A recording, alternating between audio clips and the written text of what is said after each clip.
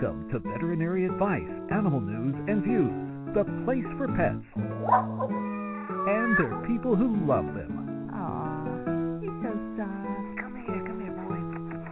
Here is your host, practicing veterinarian, Veterinary News Network reporter, and host of the popular YouTube show, The Web DVM, Dr. Roger Welton. Good evening, ladies and gentlemen, and welcome to Veterinary Advice, Animal News and Views. I'm your host, Roger Welton, coming to you from the Space Coast of Florida.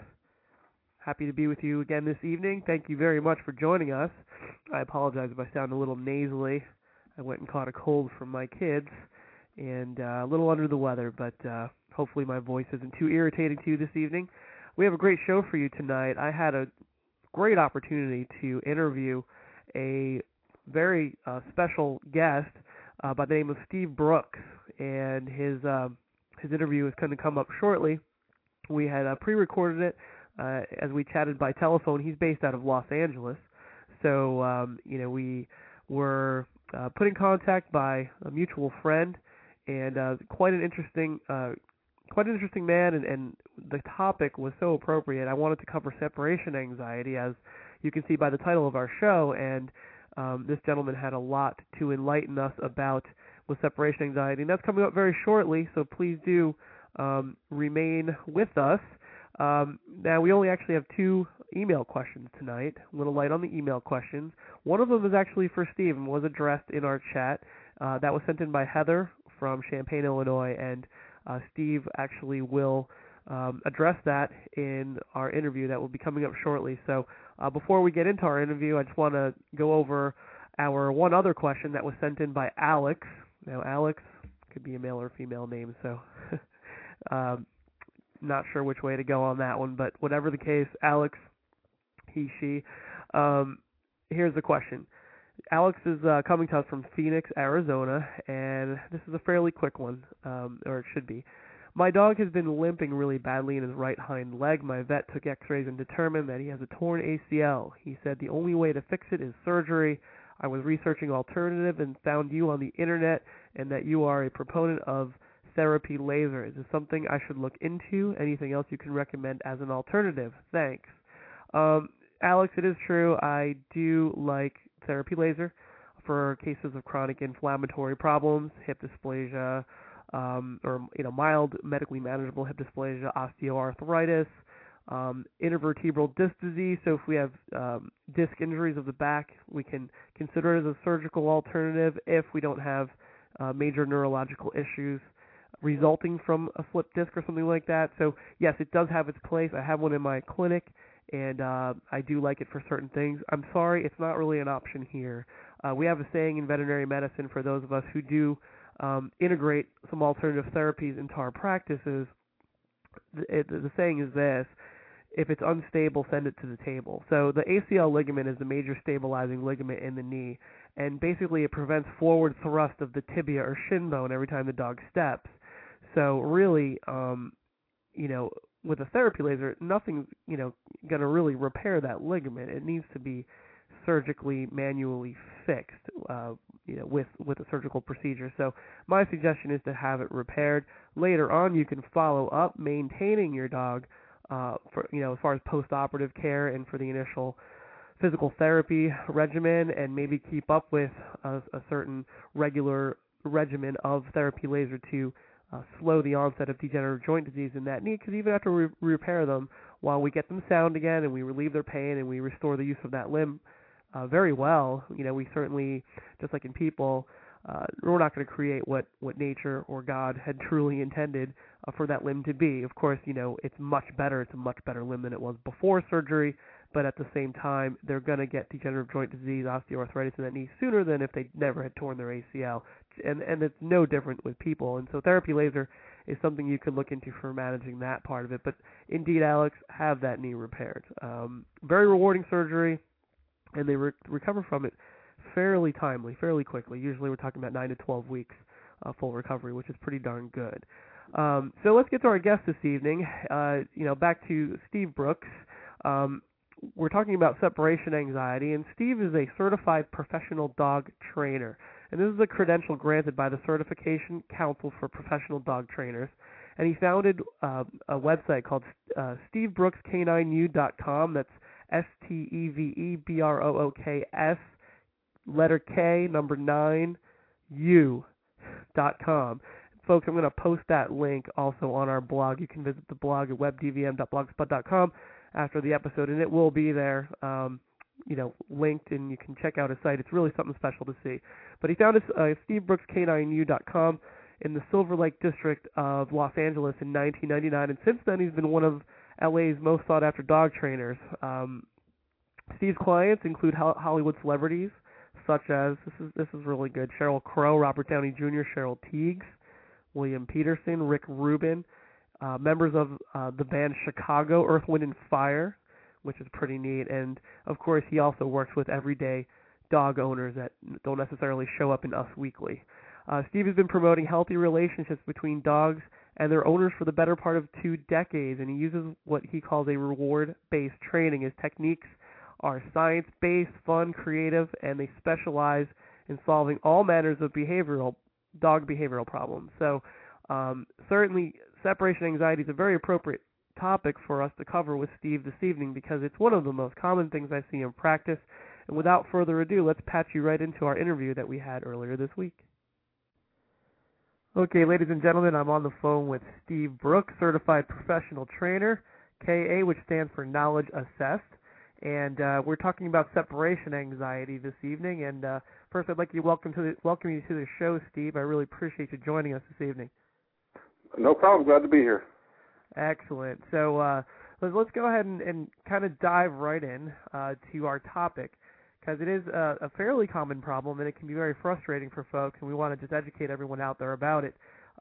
First off, if you can just explain to us what separation anxiety is and what does it look like.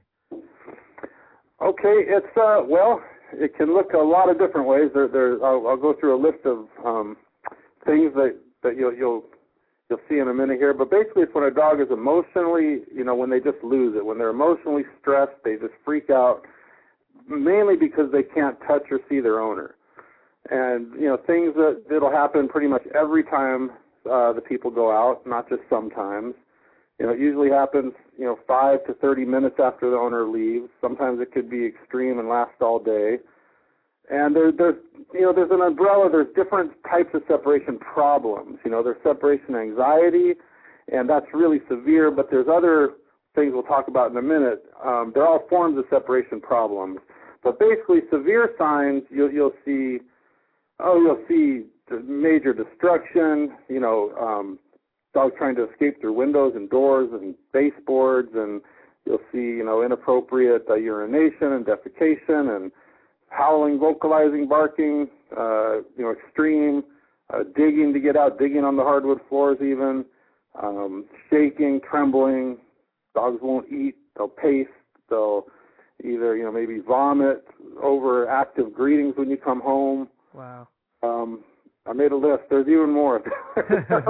There's excessive licking, hyperactivity, even self-mutilation for real extreme cases, OCDs, obsessive compulsive disorders, things like spinning, tail chasing. But separation anxiety stems from a strong attachment to a person or, the family. And but there's other forms of separation problems. Like I said, there's attention seeking. Well, actually, the second down on the list I usually find is insecurity. A lot of dogs are just insecure. Sometimes it's attention seeking. Sometimes it's fear of noises. The heater kicks on. The dog will destroy the house. Leaf blower next door. Dog tears the window, shutters down. Sometimes it's boredom. So there's a lot of different, there's just really like mild and extreme, and you just have to kind of figure it out by asking enough questions, and you'll see sometimes 1 or 2 or 3 or several of these things happening, not always just one thing. That's interesting, and so let me ask you this: I had a pit bull. This is a true story. One of my patients actually jumped through a plate glass window. This dog was known to have separation anxiety and ended up slicing its Achilles tendon. Had to repair that surgically. Have you seen cases that extreme? Oh yeah. I've seen dogs go through windows, doors, and one thing that I always recommend people do is videotape to see exactly what's going on when you're not home, and you could see what sets that off. Was it, the second you drove away? I actually had a dog eat the couch on Tuesdays, and after videotaping him, it was the leaf blower from the gardener every Tuesday showed up. Okay, so wait, that kind of comes into my second question here. When we had first met and we were first introduced, I had come to you because we were introduced by a mutual friend, obviously, but my topic of separation anxiety I thought was ideal for you to come on the show, and one of the things that I thought was interesting was that you said to me, first and foremost, we have to figure out, is it truly separation anxiety? I guess that's what you're getting at. So would you care to elaborate on that? Yeah, well, that would really be a true sign when you see a dog breaking through windows and going that extreme. That to me would be separation anxiety, especially if you had some of the other things I mentioned mixed in there. But there sometimes you have to rule out medical things. There's other things that dogs could be acting out, and it's not separation anxiety. For instance, like I said, urinating in the house inappropriately, that just might be a urinary tract infection, or sometimes it could be, hypothyroidism or things like seizures the dog's suffering from. And Very good point. Yeah, you always got to rule that out before you just jump to separation anxiety. But those extreme things, what I would consider when they're, that would be pretty extreme. And so a person comes to you, says, I think my dog has separation anxiety. There's this disaster of consequences that play out whenever I leave the house. You're saying that one of the first things you're going to recommend is actually video, putting hidden video in the home. Yeah, and there's a lot of new technology that even I'm not that up on. I'm looking into it myself, but these drop cameras for iPhones and Androids. There's all sorts of new modern technology where you could really see what's going on when you leave. Even a voice-activated tape recorder I used to use before all this technology, just it would go off when there was noises, and it would shut off by itself when there weren't noises. And you can get an idea if the dog was barking all day. But sometimes, even just hiding through windows or having mirrors, reflections, you've kind of got to see what's going on when you're not there sometimes. That's and interesting. Videotaping gives you a lot of information. And once you have that, if you say it is a noise phobia or something, then you can work with that, by desensitizing this dog to this, like a sound effects tape of, say, construction workers, and it might not be, true separation anxiety. So bottom line is you got to fix it. When a dog's stressed, you want to make him calm, you want to make him relax, and you don't want to see him stressed. So Sure. You know what? I've been there. I've been there myself. Excuse me. Actually, before I was a veterinarian, I had a Labrador who I just adored.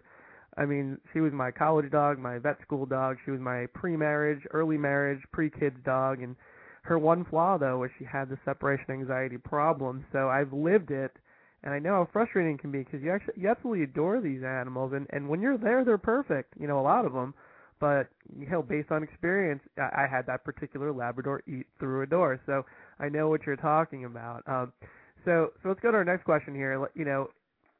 Let's say you have, you've done your questionnaire with your prospective client and your prospective, I guess you'd call the dog perhaps your patient, or customer, whatever. You have identified that the problem is indeed separation anxiety. Obviously, we are on the air and we can't really probably get too involved, but if you can just generalize, what is your approach? How do you deal with this? I mean, do you put them on a couch and have a chat with them? What do you do? Sometimes that works. No, basically, you want to address just about any training or behavior problem I break it down into 3 phases. And I start out with strict management, and then I do training, and then I do behavior modification. And basically, management is not allowing the dog to practice the bad stuff through common sense. And I can talk more about management specifically with behavior modification here in a minute, but management is key, not to let the dog practice bad stuff.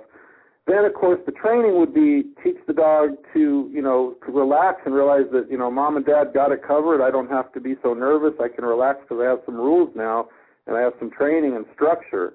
And if dogs learn to, do some basic things like come and sit and down. The biggest thing is stay. If a dog can stay, that's one of the first things I do is teach the dog to stay away from the owner, even if it's 5 feet or 2 feet at first, and then 5 feet, and then 10 feet, then before you know it, out of the room and out of sight. But you've got to teach the dog to relax as much as possible all day long.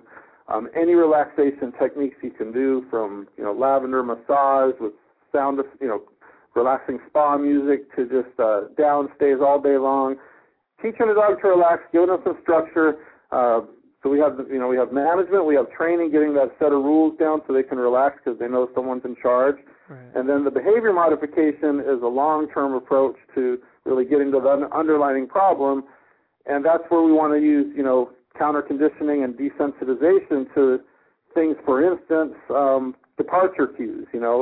When you leave the house, there's all these cues that the dog knows you're leaving. The second, sometimes you wake up and you just put on your shoes and the dog knows you're going out and starts to lose it, or you're making your coffee or picking up your car keys, and you've got to slowly get the dog used to doing these things but not leaving all the time.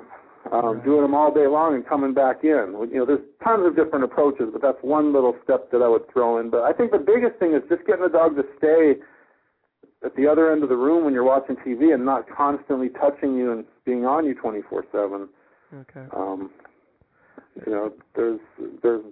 I have dozens and dozens of behavior modification protocol I would use, but right. Those would be some main ones. Just teaching a dog to relax, to stay, get used to sounds, your departure cues. I usually tire the dog out before I leave. I make sure they're eating right. Okay. All that's very important. If I'm not eating right, I don't feel well. And if I don't have enough mental stimulation and exercise, I'm going to go a little stir crazy as well. Yeah, sure. And they're very much like us, aren't they? In a little more, of course, significantly more primitive way. But what makes them tick doesn't sound too far removed from what makes us tick. Is it? Would you agree with that? You're exactly right. Especially with separation anxiety, it is very similar to what people get when they have panic disorders and anxiety, and it's just the same stuff's going on physiological with us. Our stress hormones and all that. Yeah. I mean, our serotonin levels, our cortisol levels. I mean, you know more about that than I do as far as being a veterinarian. But when things aren't balanced right in that department, that there are medications that can help. And of course, you don't want to just do medications without doing behavior modification in conjunction with that. Sure. And you don't want to jump to behavior modifications without trying some other things, or at least getting a really good diagnosis from a certified pro or something. And yeah. Now that's really actually you kind of morphed right into my next point there, and that is a lot of vets, unfortunately, we don't get I touched on this earlier in the program, but we don't really get a great deal of behavioral training. I mean, we get one small section of internal medicine, which is maybe a day or two is spent on it, and realistically, unless we go for the board certification, the specialty after we graduate, which the vast majority of us don't, really we have to independently research, so we rely on people like you, and for the most part, because it's either that or throw them on Prozac. So, we don't want to just jump to that. So, let's just go to this one premise first. Do you feel confident that you could cure every case of separation anxiety just through your approach and your training? Do you think it's close to 100%? With medicines and with working with a veterinary behaviorist or any veterinarian working in conjunction with medicines and doing all the little tricks I know, I think the chances are usually pretty darn good, but there's no 100% no. Right. There's never 100%. No, and that applies really to everything in life. But but no, I make some huge success, but sometimes we do need temporarily just to use the medications to help, and then we can always wean off. Right. There's problems though with a lot of vets will prescribe medicine, but they don't do a blood work first or a baseline. So you need to know and check back and see what's happening with the dog. Some of these medicines don't kick in for weeks, at a time, so you might not see a change right away. Right. There can be side effects. You might have to use several meds, sometimes for panic disorders and separation anxiety. They're different things, so 2 different type of medicines might be used at once. And that's kind of out of my realm. I always, when it gets to that area, I refer off to a veterinarian. But the medicines alone don't work. You have to do behavior stuff too. And there's tons of other things I use, like natural things to relax the dog. I'll use Rescue Remedy, dog appeasing pheromone, which is DAP is short for dog appeasing pheromone. It's a synthetic pheromone that helps puppies relax. It reminds them of like a lactating female, a mother. A soothing pheromone. Now, I've heard of this stuff. I've never actually heard it applied. Do you, in your experience, do these natural things help? I've heard of Rescue. They're like drops you put in there. Yeah, no, I use this stuff all the time. I board and train dogs from my home. I've been doing this in this particular house for 13 years, and I've literally had thousands of dogs come and go through my house. And I board clients' dogs that I've trained, and I have a house full. And I would say most of them have a little trouble being confined at first, and they all learn to relax. It's another thing I wanted to mention, too. You don't want to ever put a dog with really severe separation anxiety in a crate or in a small confined area where they could hurt themselves. You want to make sure, I always give it a go, but if I think the dog's really going to hurt themselves in there, it's not always the right thing to use the crate. But when I do get a dog used to a kennel, or just being left alone, there's sprays. There's a chill-out spray I use. It's called Chill-Out.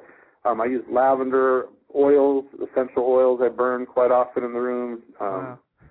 And I'll put classical music on, or the spa channel on my Dish Network, just spa music, relaxing, non-busy classical music really is proven to help relax dogs in kennel situations. I'll have the TV on in the other side of the house, so the dog hears talking or sirens. CNN is on. They hear the news, and they'll hear the soft music predominantly in the room. I'll usually crack the door so they're not completely isolated, or double baby gates. Sometimes I'll record myself doing regular chores around the house, and I'll put that tape on during the day, so the dog just, when I do go out, he'll think I'm home, because I'll have, just everyday chores. The blender goes on, I shut a door, things like that, so the dog thinks I'm home, and I sneak out half the time. I use WD-40 and oil on door hinges to keep them quiet when I open the door. I come and go all day long, so they don't even know. They just get sick of it. So it's like, oh, this guy's always coming back. Right. All the little tricks you can do like that. Yeah, it sounds to me like you have a very comprehensive multimodal approach. And let me just throw this out to you real quick. I work with a certified professional trainer who I just love. She's just fantastic, and she has taken some cases, and not just separation anxiety, but some cases where there was fear aggression, that to the point that the dog's lives were at stake because the owners were so frustrated that come in, don't even have to be muzzled. There's amazing things that you guys can do.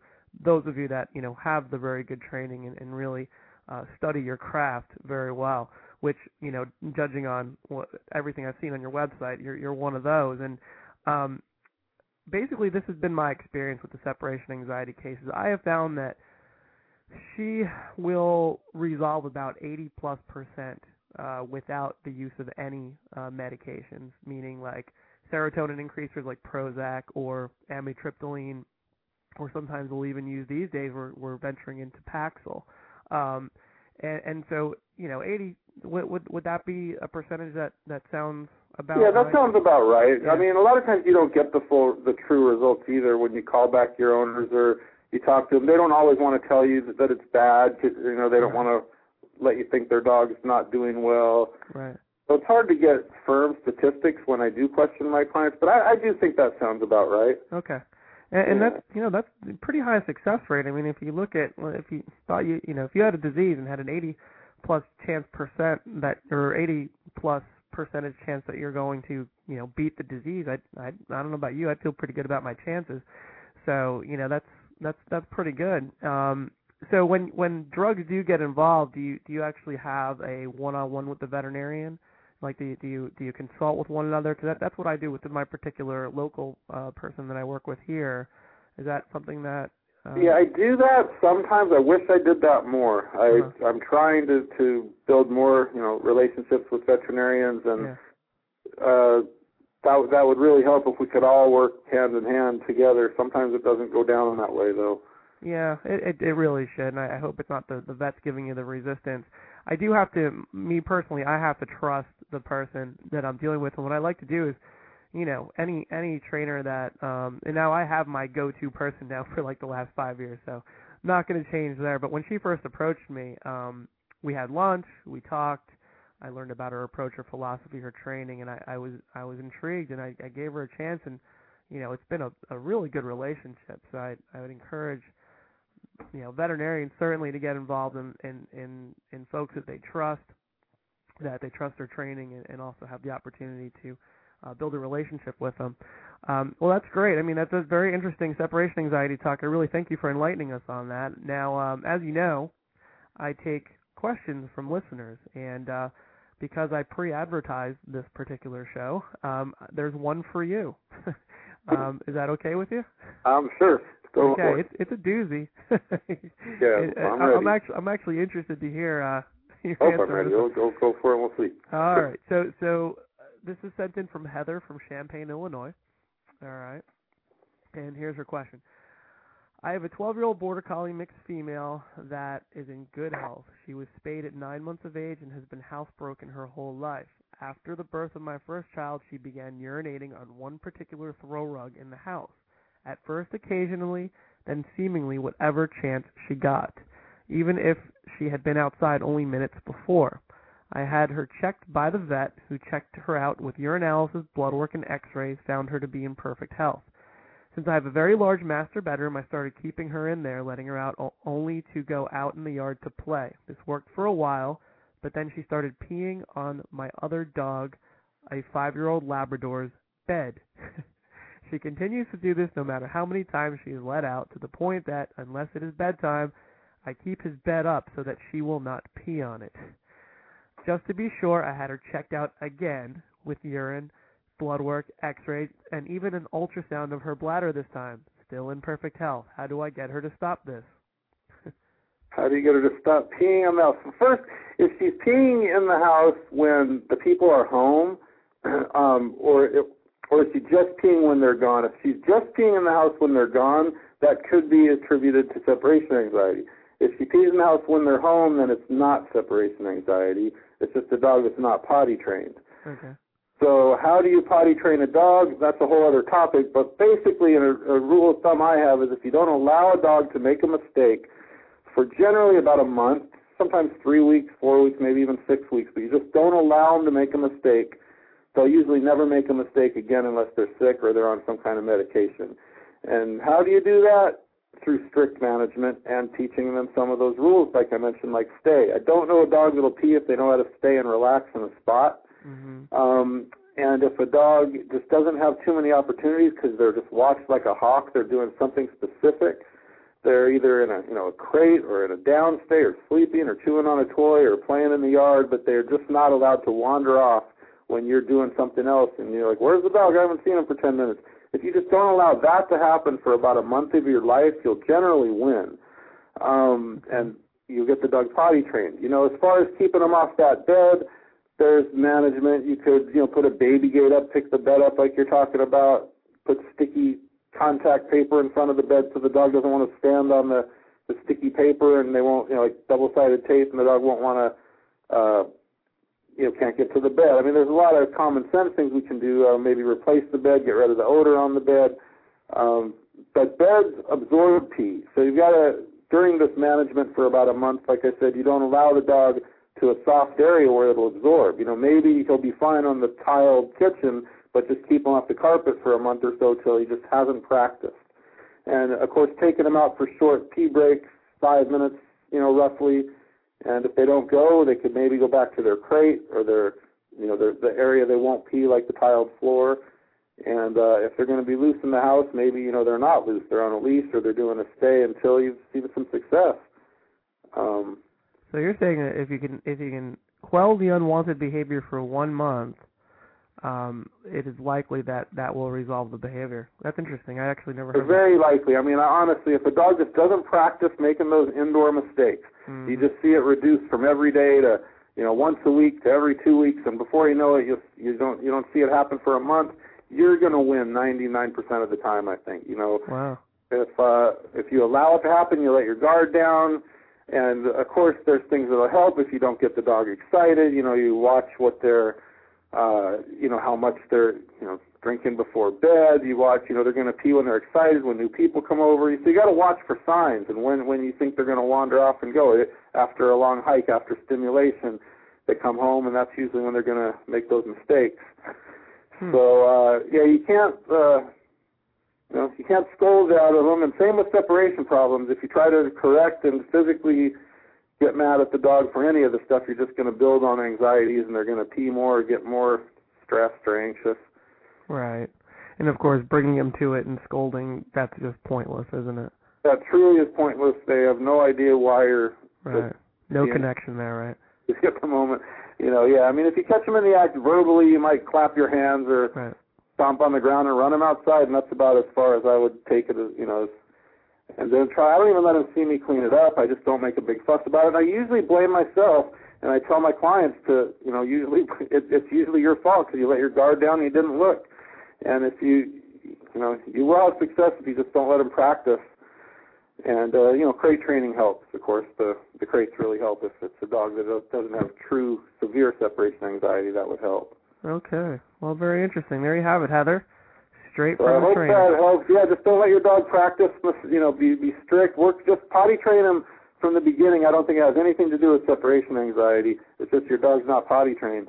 Right. Just kind of never too late. If they're in good health, I've potty trained old dogs, young dogs. It doesn't matter if he's 10 or 13 or 14. If he's in good health, you could still potty train him.